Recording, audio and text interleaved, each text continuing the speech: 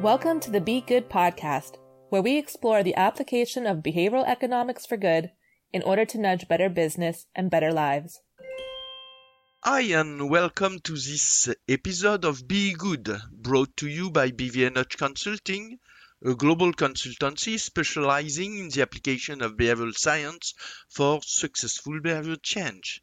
Every month, we get to speak with a leader in the field of behavioral science, psychology, and neuroscience in order to get to know more about them, their work, and its application to emerging issues. My name is Eric Singler, founder and CEO of BVNH Consulting, and with me is my colleague, Suzanne Kirkendall, CEO of BVNH Consulting North America. Hi, Suzanne. Hi, Eric. I'm very happy to be here for this episode and delighted to be introducing our guest, Julia Dhar. Julia is the managing director and partner at Boston Consulting Group. She joined Boston Consulting Group in 2009 and is a core member of the People and Organization, Industrial Goods, Public Sector, and Social Impact Practices. She founded and leads BCG's Behavioral Science Lab and the firm's behavioral science network, Be Smart, and is a member of BCG's Global Change Management Leadership Team. Julia was previously Private Secretary to the Deputy Prime Minister and Prime Minister of Finance in New Zealand. Julia is the co-author of Building Resilient Organizations, published by the Project Management Institute in 2002, and The Decision Maker's Playbook, published by the Financial Times in 2019. Her TED Talks on productive disagreement and constructive conversations have been viewed more than 8.5 million times. Julia, welcome to our Be Good podcast. Suzanne, Eric, thank you so much for having me. I'm so glad to be here. So, Julia, thank you again so much for joining us today for this episode of Be Good. I would like to start with a kind of background regarding your beginning of your career. I think you received your Master in Public Policy from a small university, Harvard Kennedy School, and a BA in Economic and Social Science from Sydney University. And I am always curious to know how our guest came to be interested in behavioral science. Could you tell us, Julia, how you discovered BSci? I would love to. So I think the story starts even in between two of those places. As Suzanne shared, I started off my career working in New Zealand. And New Zealand is an interesting country for all kinds of different public policy experiments and interventions and different models of delivering services to people. One of the things that at the time the government of New Zealand was really focused on was this idea of an integrated data infrastructure. And that doesn't sound like a very human thing, but it's an incredibly important intervention. It's the idea that we can understand across the whole of someone's life what the value of the services that they might get from the government are, how different interventions might change the trajectory of their lives. So, for example, think about a young person who might be, through absolutely no fault of their own, involved in the foster care system. They might be part of a family where someone is or has been formally incarcerated, gang involved or gang affiliated, for instance.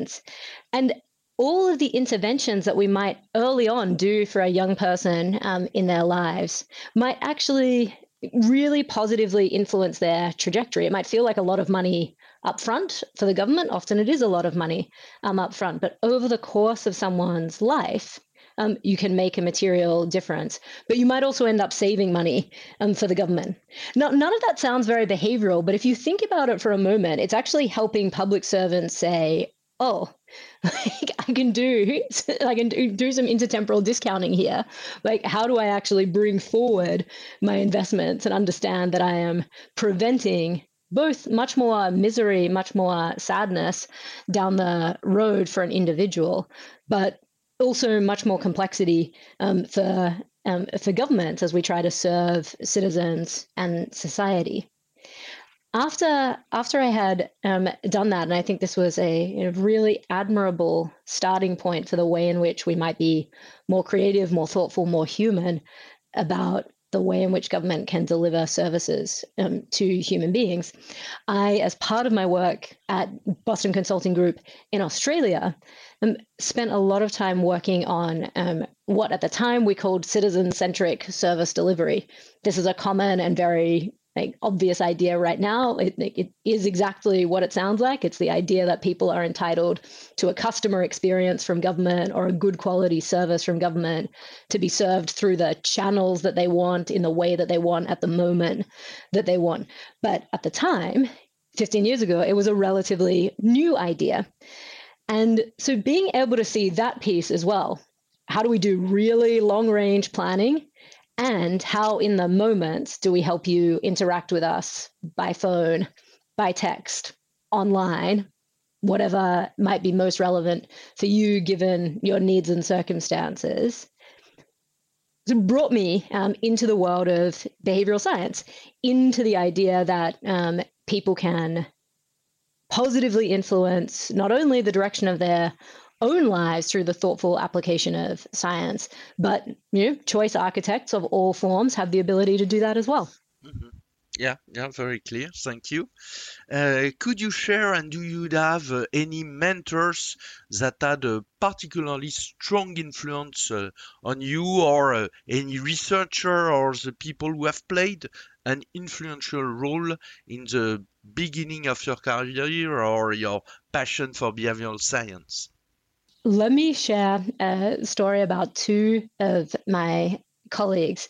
So at a small BCG meeting in 2015, we were fortunate enough to host Dr. David Halpin, CEO of the Behavioral Insights team, for a discussion with some of our colleagues working in the public sector practice. So I had the opportunity to interview him. All of us had the opportunity to learn from him, not only about how you use behavioral science to affect policy change, but what it might mean to institutionalize behavioral science inside the government. And one of our practice area leaders, actually, two of them, Alison Bailey and Grant Freeland, popped up their hands and said, do you think the work that you are doing has application in the private sector as well?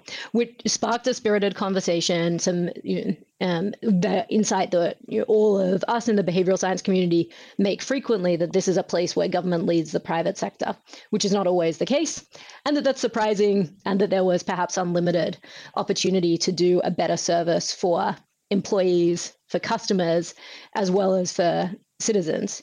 Now, Eric, I mean, you, of course, have been at the vanguard of this, of how do we bring behavioral sciences into the world of work, into the private sector. But at the time, this was still an emerging discussion.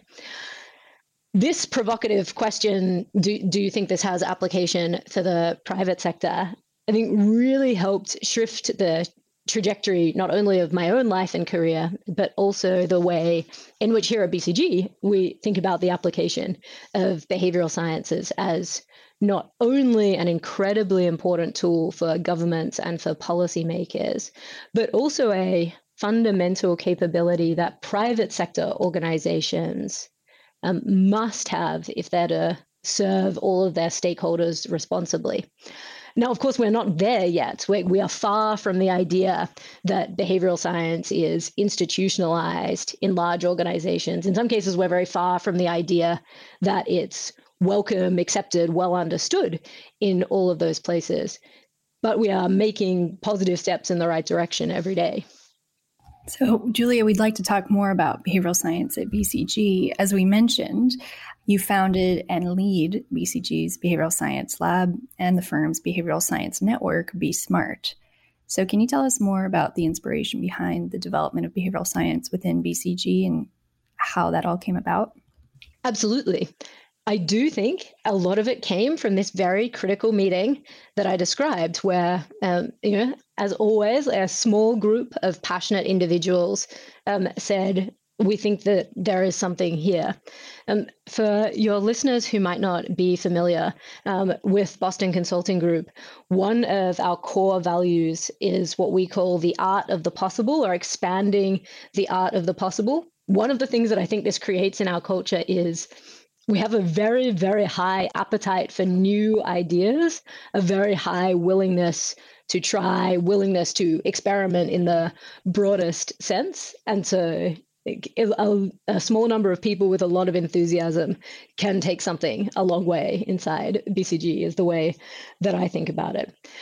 And so thinking about that meeting as the crucible moment for behavioral science at BCG, we then went on to start to put in place some of the foundations. So number one is, do we have some clients who also care about this? What would we imagine a service for both private and public sector organizations, social sector organizations to look like from BCG? What would it mean to have a behaviorally informed consulting project or a behaviorally informed transformation? Getting clear about all of these kinds of questions. We are still asking these questions all the time, by the way. And from there, we started to build out the community within BCG. It seems to all of us, I think, surprising now to say at the beginning, we had a very small number of people, in tens of people in our organization of thousands with experience or background in behavioral science. And this was the beginning of our behavioral science at BCG community. Today, that community is 400 people with the experience from a previous career, academic training, previous research, both in the academic and practitioner sense, or experience within BCG in delivering or incorporating behavioral science into the way in which we work. And from that broad network of folks, we are then able to help our clients identify opportunities where we might intervene, not only with strategy, which is what I think lots of people know BCG for, but also behaviorally, and begin to shift the probability that the changes that leaders and organizations hope will happen through strategy will actually happen through effective implementation, through the behavior change, what consultants always call the ways of working inside an organization.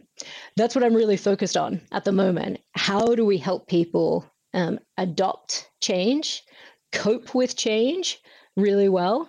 And how do we ensure that people are prepared to transition to an increasingly complicated, more demanding, cognitively and otherwise world? Amazing. So could you tell us more about how the Behavioral Science Lab works together with the other moving parts of BCG? And could you share with us maybe some typical work that the Behavioral Science Lab does? I would love to. So think about a couple of different scenarios.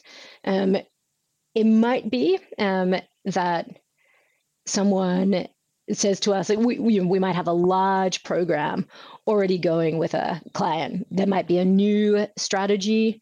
An organization might have merged with another.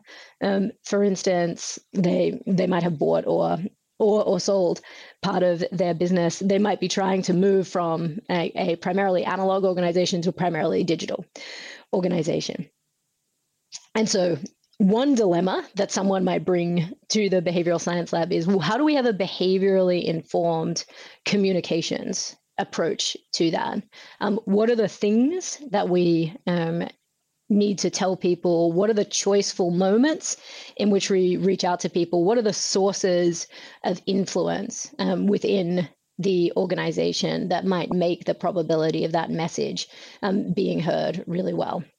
And so we can support that in two ways. Of course, the first is saying that's a well-studied problem. This is well-traveled ground. There are some principles from behavioral science that are really informative that you might incorporate into your communications. Think, personalization of your messages, radical simplification of your messages, clear calls to action, providing de-risking change for people. We're doing some new work right now on change aversion. And So we can give that guidance up front of saying all of these things are likely, very much not certain, but likely to help. And if you have an understanding of these principles, and especially if both the BCG team and the client team has an understanding of these principles, we're likely to have a more human, more compassionate, more behaviorally informed change experience. Sometimes people bring us a problem that is, like, by definition, requires experimentation. Which of these frames are more likely to appeal to people? Which of these messages might be highly engaging for people? Which might be less engaging? And then there are, like, much more complex, multifaceted, tangled species of problems, which also get me really excited. So think about, the problem that we work on most frequently today, to define it very broadly, is how do we help humans trust machines? So all work, or not, much work of the future, depending on whose current estimates you believe, will depend on a good quality collaboration between a human and a machine. The only way in which that collaboration is good quality is if the human trusts the machine, because accuracy of inputs drives the quality of the machine. The quality of the outputs that machine generates creates trust by the human in the machine, which increases the willingness to increase inputs into the machine. And so it goes. How do you get humans to trust a machine? That is an unbelievably nuanced and complicated behavioral problem, strategic problem that in every single instance requires very careful thought, discovery, inquiry, and hypothesis testing, by the way, through experimentation and otherwise. And so that problem that we are working on with a number of our clients in all kinds of different settings, all kinds of different machines, is the one that I am really excited about. The final thing we do, and we do this with our colleagues at the BCG Henderson Institute. The BCG Henderson Institute is BCG's internal think tank, where I am a fellow, is to create research that we hope builds the field, both the field of behavioral science, but also the field that we broadly think about as the science of changing. And there we focus a lot on how we can understand why organizations have done such a poor job historically of successfully changing, why the odds of success in large-scale organizational change are still so low, why the returns from many of these programs are still surprisingly disappointing despite a lot of investment. So those are all of the ways in which we try to be of service to our colleagues, to our clients, to the communities we work in. So what about the Be Smart network? How is that organized, and what's the objective of that? Well, firstly, it's a way for all of us to keep track of one another and all of the wonderful work that is happening and has happened across the BCG behavioral science community, both in people's previous careers and the work that they are doing right now. So we have a very animated Slack community, because as you can imagine, our colleagues in the network are distributed across BCG's network of 90 plus offices around the world. We take the opportunity for people to be able to introduce themselves and their past experiences into the network. It is always fascinating what people have done previously. We have a number of colleagues who have been very involved in founding, for example, their own country's government's behavioral insights team. We have many people with very deep and intriguing research from not only behavioral economics, but game theory, consumer psychology. And then people always surprise you with the types of things that they have. So Julia, you also created the #behavioral brief. Could you tell our attendees and our listeners about what's the purpose of that, and maybe give us some examples of recent behavioral briefs? #behavioral briefs is our weekly newsletter where we try to share useful and we hope intriguing behavioral insights with our community. You can find us on LinkedIn. You can find us on Twitter as well. The goal of behavioral briefs is to take one idea from the behavioral sciences.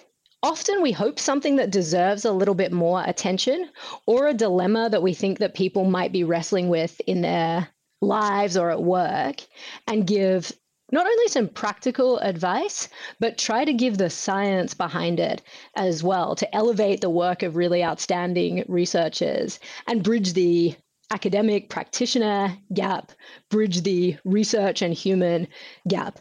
Let me share a couple of examples. So this week's behavioral brief, for instance, which people have been very engaged by, is about what we are calling textual overload and how to manage text-based communications in organizations. So, for example, for listeners, have you ever had the experience where you get an email or a text message, a Slack or a Microsoft Teams message, and someone just says, "Hi," or "Do you have a minute?" I feel stressed just saying it. I'm sorry for any listeners who feel stressed as I said it. This type of communication happens all the time in organizations. It's stressful, it's unnecessary. Maybe it's not the worst thing that's going to happen to you today, but it's surely not going to be the best thing that happens to you today. Imagine then if that person is also your boss or your boss's boss, and the situation just gets worse. What we are trying to do here is give people some guidance to say, you know what, it might be helpful to do. It's helpful to say hi and why. Do you have a minute to talk about next week's meeting? As a perfect example of what a hi and why might look like. That's an example. Sometimes we also try to share our own research. So one of the things that we are focused on is how do we get engagement for the things that we're trying to measure. So for example, we have a tool, we call it the change energy assessment. It measures how well people are coping with change. In behavioral science terms, it's basically a composite measure of a person's self-efficacy and the amount of bandwidth, both cognitive and otherwise, that they currently have. Of course, in order for that to be useful, we need people to take it on a regular basis. We also very often need people to take our surveys either as a one-off or on a regular basis.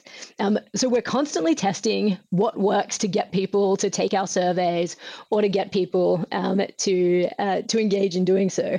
And so testing all kinds of different things, like do lotteries work? Not great for us, it turns out. Does a lottery with an escalating contribution? If Eric takes it, we will put $1 in the pot. If Suzanne takes it, we'll put $1 in the pot. If Julia takes it, we'll put $1 in a pot. And then there will be a lottery. Wildly successful for us, it turns out. Do people, when we're in a position to pay them to take the survey, what do they actually prefer in terms of a reward? For some of our participants, non-cash rewards, it turns out, are highly valued. So we like to be able to share those as well. What else is going on in our world that we're testing? So congrats for behavioral brief. I think it is really, at least for me, and I'm sure that I am not the only one, very insightful, and each time I enjoy reading your behavioral brief. So thanks for this. Julia, we know that BCG is one of the worldwide leading firms regarding change and transformation, and I would like to go deeper on your vision regarding the specific interest of using learnings and methods of behavioral science in change and transformation projects. So, from your perspective, what is the interest of using behavioral science to transform organization? The place where I start for all of this is the returns from change programs, the returns on change management are often really disappointing. And we often say at the beginning of a large effort, change management will be very important. And all of us nod and we say, yes, it will be very important. We don't always resource it in the same way. We don't always give it the same amount of leadership, attention and care as other parts of the transformation process. I think that's a mistake. I also think it is possible to have a much more human-centric and science-informed approach to change management. And I think organizations that are serious about change management, about doing change well, about having whatever change they are trying to create actually work, should also be committed to doing that. At the moment, I'm very focused on the idea that if we could approach change management as a customer experience, as a customer service in organizations, we might get quite different outcomes. This, Suzanne, brings us back right to citizen-centric service delivery at the beginning of our conversation. Let me give you the contrast. Sometimes when change management programs don't work in organizations and people do a postmortem to try and explain or understand what happened, you will hear people say things like,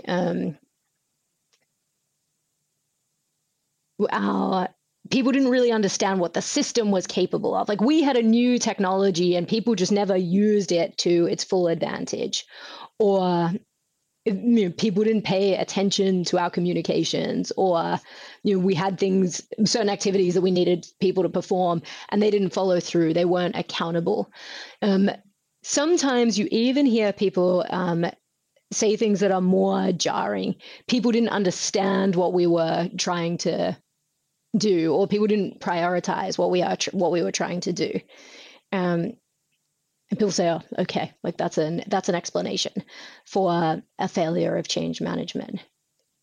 If you contrast that, for example, if we had a marketing organization or a sales process that was really disappointing, that people fell out of the funnel all the way through. Like, lots of people came in the front door, but they never got past your homepage, or they looked at your product and then didn't take any action. They put things in their virtual or real world cart and never followed through, or they didn't respond to the first outreach from a sales agent. And your chief marketing officer said, yes, like, these consumers, they're just not very accountable. They don't really understand the sales motion. They're just not focused on the differences between our products. They're just not prioritizing what we have to offer. We would laugh them out of the room. Like, this is not an acceptable response. You can't say, the problem, like, the problem is the consumers. No. The problem is the process. And if we said change in organizations is a customer experience, and if you run a big transformation, you are here to deliver a customer service to people, I think that might fundamentally change the way in which we operated. Let me give you an example of a very modest, humble intervention that we are trying at the moment at one of our clients who is trying to do something really, really big and bold, and have committed to this idea that we can give people an excellent service, give our colleagues, employees an excellent service along the way. Anytime in any part of the change program that you deal with someone from let's call them from the central team, you might participate in an interview, you might be part of a focus group, you might get a newsletter, you might go to a meeting, whatever it is. When you're touched by the change process, immediately afterwards, you get a survey. It's really short. It says, how was your experience today?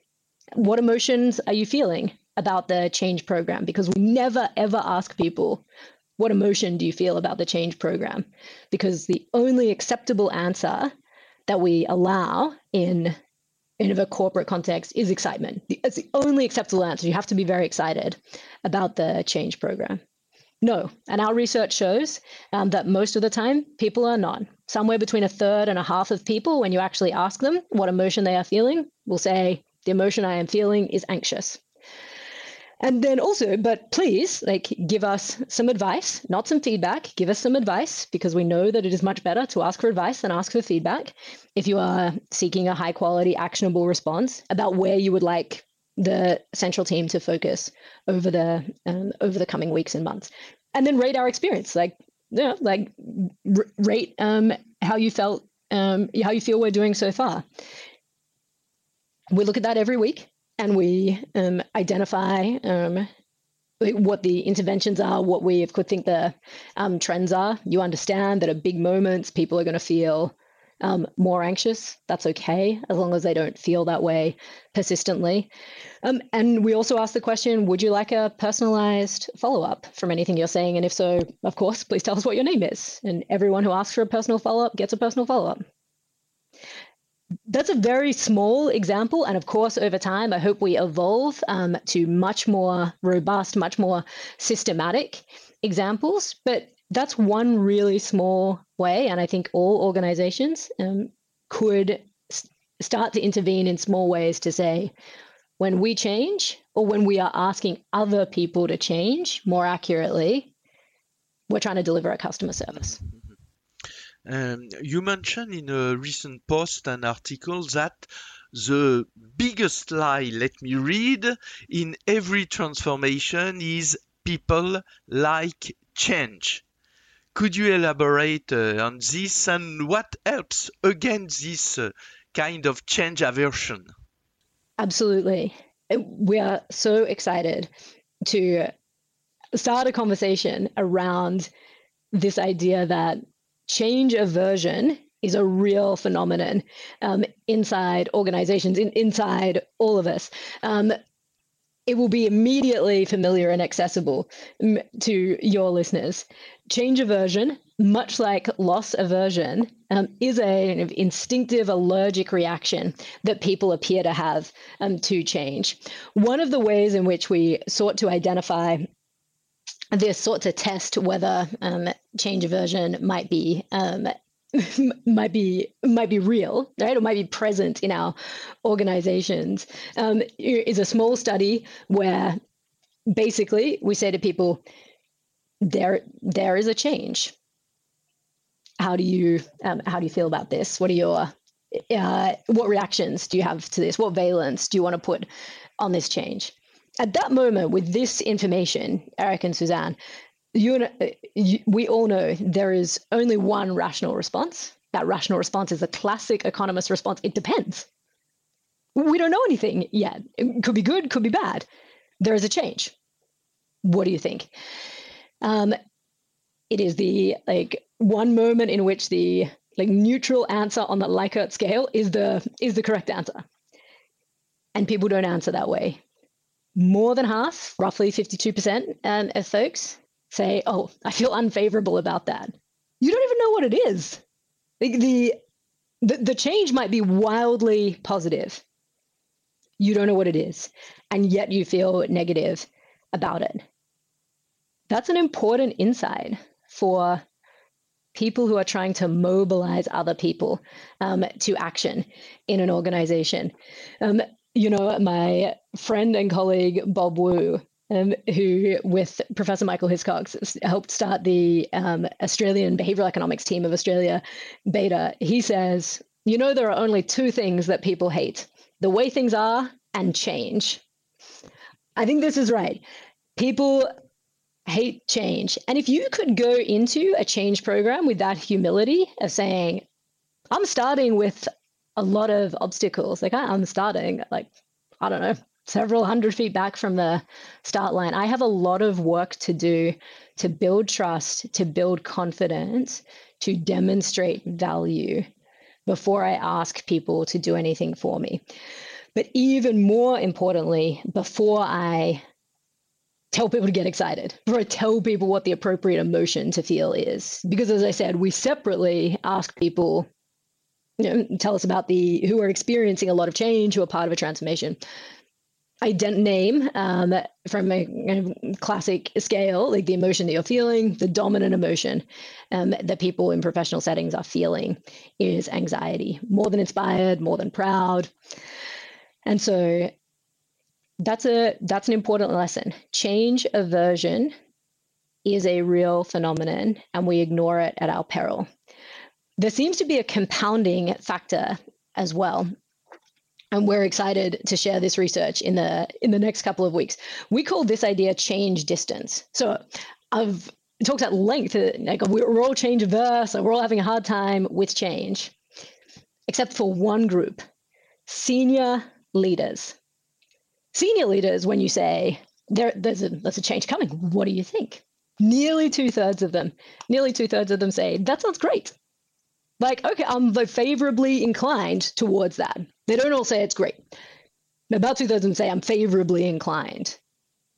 Again, that's a wild and irrational response. You don't know what it is. It could be terrible. There's a change coming. Okay, let's get after it. That gap, your 52% unfavorables, almost two-thirds favorables for senior leaders, that is change distance in your organization.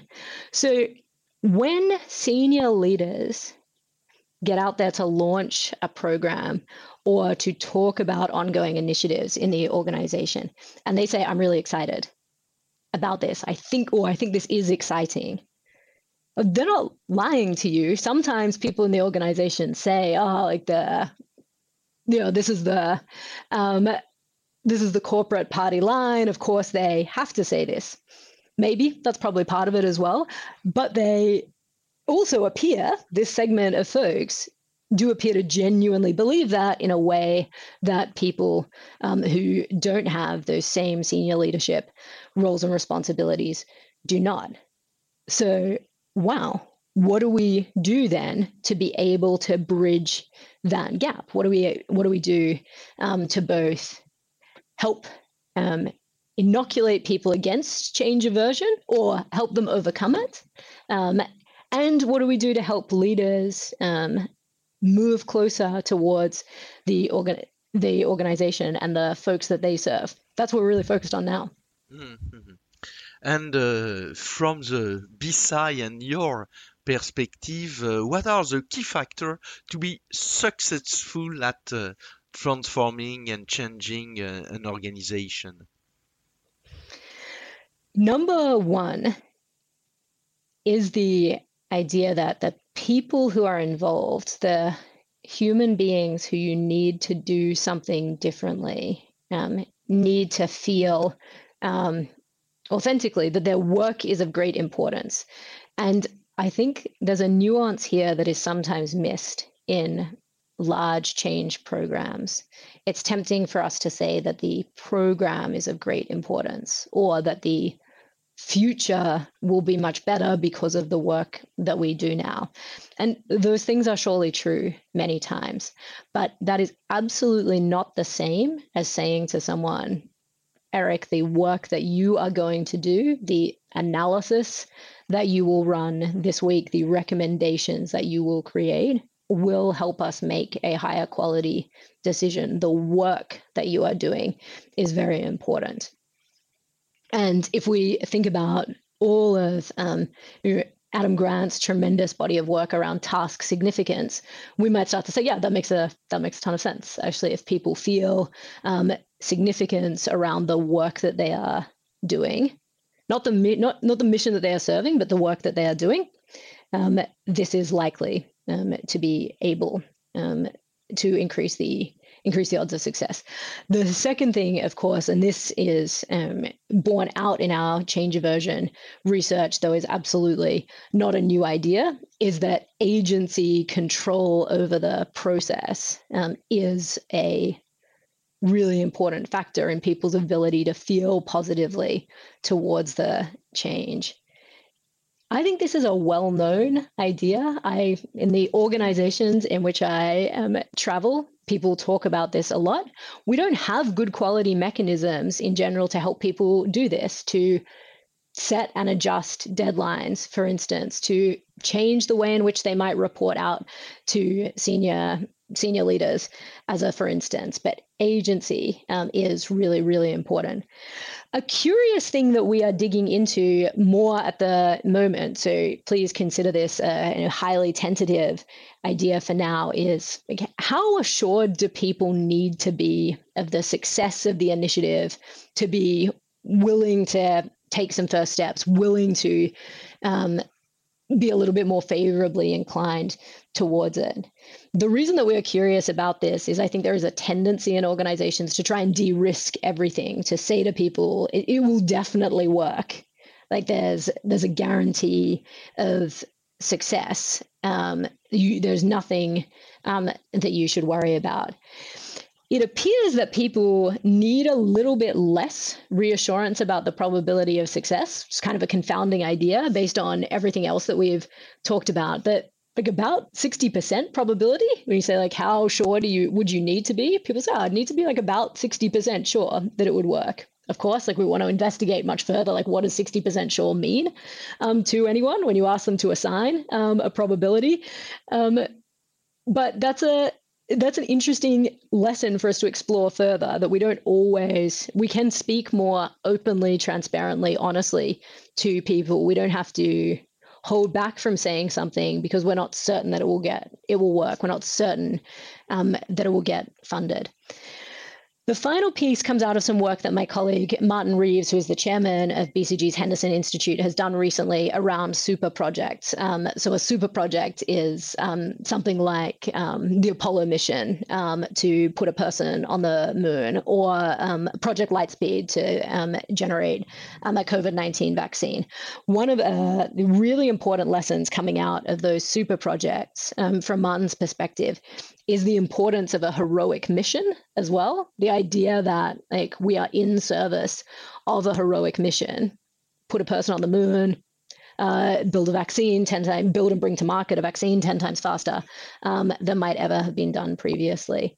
And I think that connection back to story, narrative, inspiration is also sometimes lacking, that we don't often ask, like, what's the heroic mission in front of us? Very interesting. Thanks for sharing that. So, Julia, we'd like to change topic a little bit to a couple of topics that you've previously talked about. The first being related to your TED Talk, How to Disagree Productively and Find Common Ground. So can you tell us why you think this is important and what recommendations you have to help people to speak up and have a discussion but not have a problematic conflict? There are so many things that we think and do not say, as Jerry Maguire would say in the movie Jerry Maguire. There are so many things that we think and do not say. Sometimes that's a very good thing, by the way. I'm not trying to get everyone to say all of the things they think, just to be clear. I also am of the view that most significant problems in relationships, in organizations, in society are not improved by not talking about them, and that for many of them, they are only improved by talking about them. What am I trying to do? I'm trying to give people both some tools as well as a little bit of evidence for why constructive disagreement, constructive conflict might actually be helpful for our relationships, for the way in which we deal with each other, might increase the chance that you solve a problem, and in the long run might make you much happier as well. We don't have great tools to do this. There are not necessarily great opportunities for most folks to be able to learn this in the course of their lives.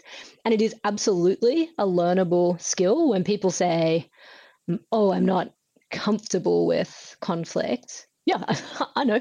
None of us are. That's okay. It's a learnable, teachable, practicable skill.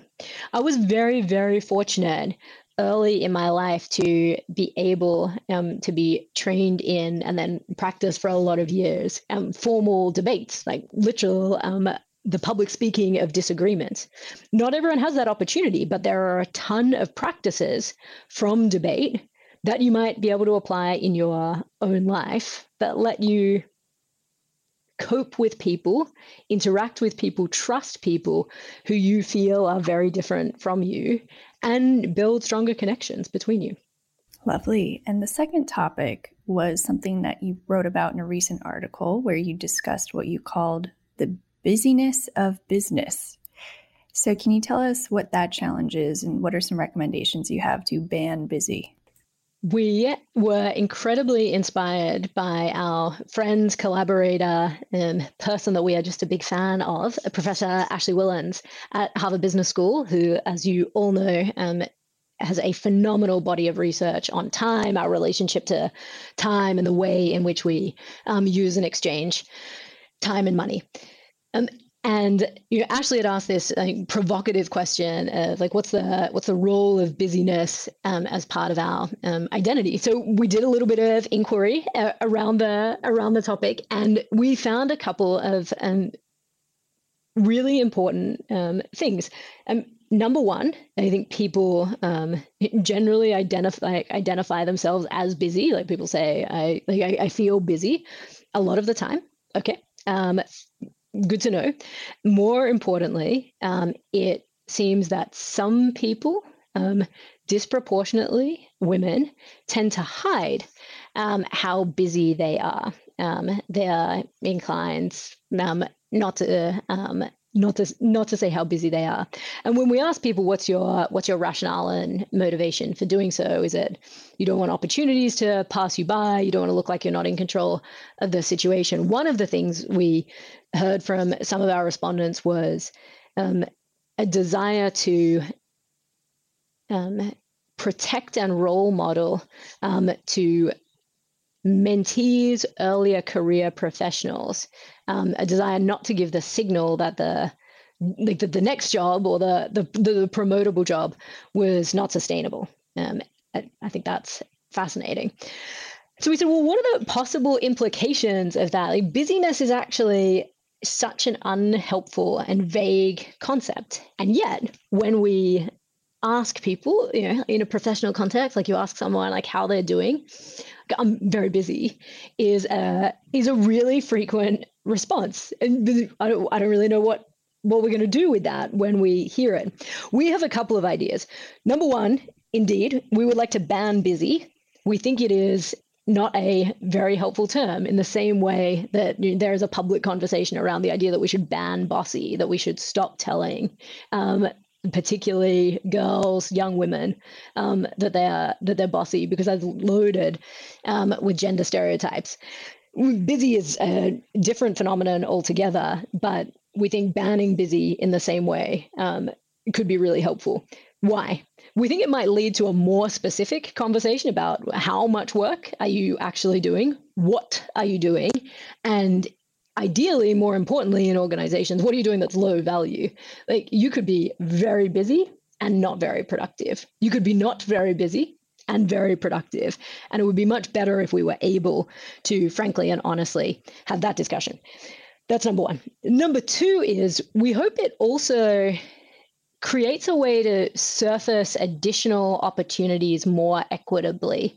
So thinking about all the things that go along with the world of work, some non-promotable tasks, some promotable tasks, by the way, but often discretionary from people's main job.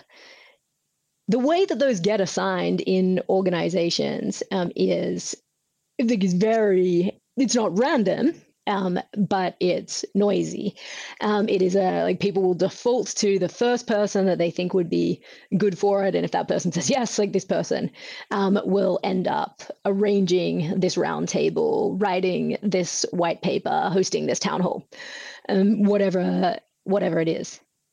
There could be an opportunity in organizations to say, here are the discretionary opportunities. Let me make it available broadly and allow people to volunteer. Let's people calibrate themselves how busy they really are, how energized they are by a particular opportunity. People should not have to hide how busy they are because they fear that some exciting opportunity will pass them by, which was Ashley's fundamental question. She said, she had observed that sometimes people worry about asking her or express concern about asking her for help or advice, or to do something, to speak at an event that might actually be highly valuable for her, because they, quote, know that she is very busy. That might be a risky assumption to make. And so let's find a way to challenge that assumption. And instead of having assumptions, instead of having vague terms like busy, like, let's have systems to inquire about the real and valuable work people are doing. Julia, I would like to talk a little with you about a debate, and I'm sure you have read Michael Alfer's recent manifesto. regarding the application of behavioral science. So we don't have time to discuss in detail this document, but I would like to have your point of view regarding 3 criticism and after some advice you could give to infuse and to apply successfully behavioral science within organization. First is about this debate regarding the impact of BSI intervention. What is your opinion on this? The size of the effect and if I am to summarize the objection or the concern as I read and hear it from folks, it is the effect size from individual interventions or from many studies is relatively small.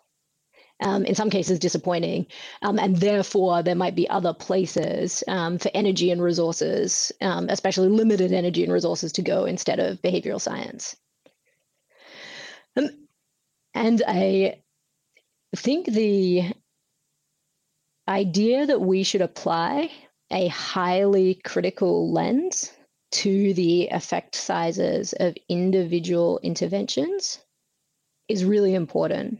As a good practice, we should all be doing that all of the time in our own studies, as you review the studies of others and consider what the applications might be in your own work or your own life. I am personally inclined towards so let me tell you my personal inclination, and then let me offer a bridge that I think might build between the two. I think Michael's observation that behavioral science as a lens on problems offers one really important solution, that it actually says if organizations can, as Dilip Soman would say, be behaviorally informed, if they can learn to think, act, learn behaviorally informed, this in itself will be a material improvement on what we have today in many organizations, which are not terribly behaviorally informed. So I do think that's a fairly important starting point. I can imagine that could create for us in the debate here a shared reality. Like, can we all agree that it would be a desirable thing for our organizations, our institutions, our society to be more behaviorally informed? Now let's talk about how we do that, what it's going to take to actually make that happen. But that seems like a reasonable starting point for all of us. One other area for exploration for us is to say, but across a large population or over time, as we have the opportunity to stack interventions, even relatively small effect sizes might end up being quite useful, might end up being quite valuable, or of course lead us to further inquiry of larger and larger effect sizes. So I really hope that conversation starts by saying, like, what's our shared reality here as a community, and is it a desire for a more behaviorally informed world? Second criticism and topic where I would like to have your point of view is the failure for BSI intervention to reach scale. At BCG, you work with a lot of global organizations. How do you ensure your interventions are scalable? Yeah, this I think is a challenge for all of us. I do think that the problem of scaling is not only a problem for behavioral science. By the way, I think this is a problem that is experienced in all kinds of domains. It is a problem that is experienced by anyone trying to make any kind of change. So I wonder if we could begin to say, like, the difficulty of reaching scale is the difficulty of reaching scale is a is a feature of the process of change. Like the fact that we have not reached scale with a particular intervention is not a bug. It's a feature of the fact that it's very hard to make change scale well. One implication of that would be, okay, like what we need is a science of scaling, which of course is what John List and many others are working on. Like, how do we actually get from a promising RCT to an institution that operates very differently? That might be a good starting point. Like, what does the science of scaling look like?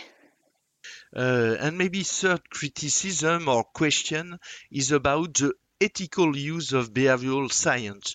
Do you have some recommendation, or do you have guidelines at BCG to ensure that you apply behavioral science, or you're asked to your client to apply behavioral science in an ethical way? Absolutely, yes. We do. I hope that everybody does. I am very encouraged by the dissemination and discussion around behavioral science, codes of conduct, the discussions around what it means to be an ethical behavioral scientist, or an organization that is trying to ethically practice behavioral science. I mean, I think ultimately all of those come back to Richard Thaler's nudge for good principle. And I think also thinking about how do we nudge the institution for good? Is the institution working in the service of the greater good? Is it working to serve all of its stakeholders, not just serve the institution? And one of the places that where I thought Michael Holsworth's manifesto opened up a topic that deserves so much more attention. I was so glad to see it, was the importance of data science, behavioral science for equity. So not only do we have an ethical approach, are we clear that we are intervening in the service of outcomes that the users themselves, that the best version of the user, the citizen, the employee, the customer would choose. But are we also doing that? And are we conducting our work in a way that is equitable? I hope we talk about that more in the months ahead. Final question for me before final question from Suzanne. What are your advice for leaders in organization who would like to start applying behavioral science? Pick one problem, work that problem all the way through to the end. Test as much as you possibly can. I sometimes think one of the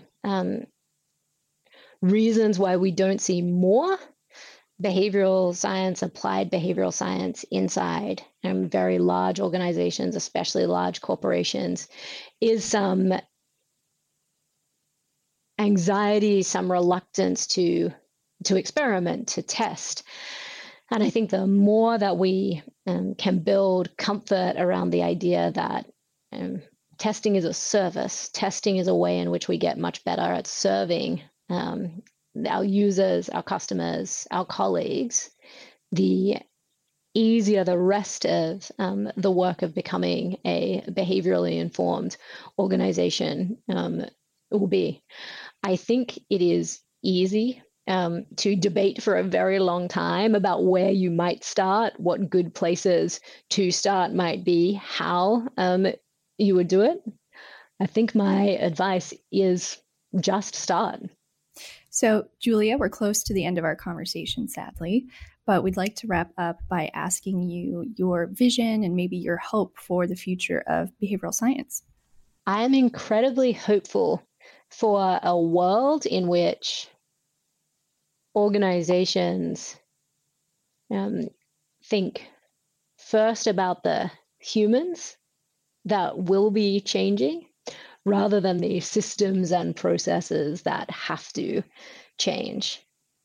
I'm really hopeful for richer, stronger collaborations between the extraordinary academic community, building an incredibly rich repository of wisdom, advice about how human beings change, how they cope with a complicated and difficult world, and the leaders who lead that complicated and difficult world. And I think there is so much opportunity, there is so much wisdom already for those leaders to take advantage of. And it would be a tragedy if they did not. It is an extraordinary opportunity if they do so. And that collaboration, I think, can only enrich all of us. Ultimately, the idea that a organization that is behaviorally informed, a leadership team that is behaviorally focused, this should be a very boring and ordinary idea. That's my hope for the future. Thanks a lot, Julia, again. We were sure with Suzanne that our conversation would be really great and insightful, and it was the case. So thanks a lot. Is there anything you would like to leave our listener with, perhaps where they can find more about you, your work at BCG? We absolutely encourage you to follow our research on the science of changing at bcghendersoninstitute.com. You can follow it on bcg.com as well. And we more than welcome you to read and share our weekly behavioral briefs. Okay, great advice.